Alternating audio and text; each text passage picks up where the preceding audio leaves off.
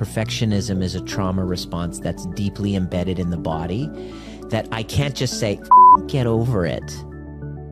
I can't just tell it's a trauma response, just get over your perfectionism already. No, that's not going to work on you.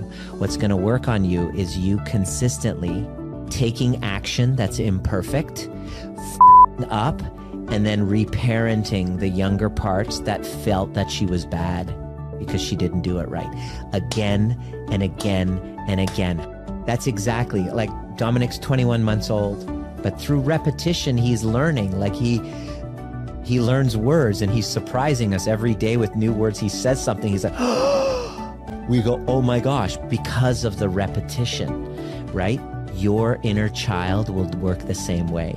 But if you get it wrong and you beat yourself up, it's as though you're doing that to a kid. If they drop they spill the water and then you punish them, it goes into their nervous system, right? This is what you're doing to yourself every time you beat yourself up for getting it wrong. So it's not a cognitive process that we can say, just get over it.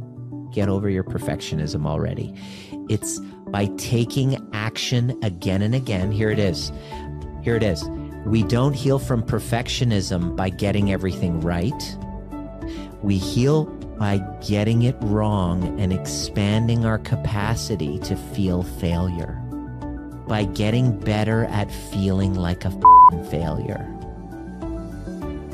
By signing up and going, I'm gonna get it wrong, and I'm willing to feel the overwhelm.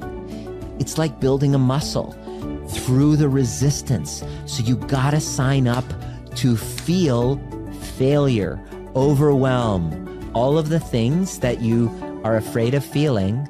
You're actually signing up to get better at feeling them.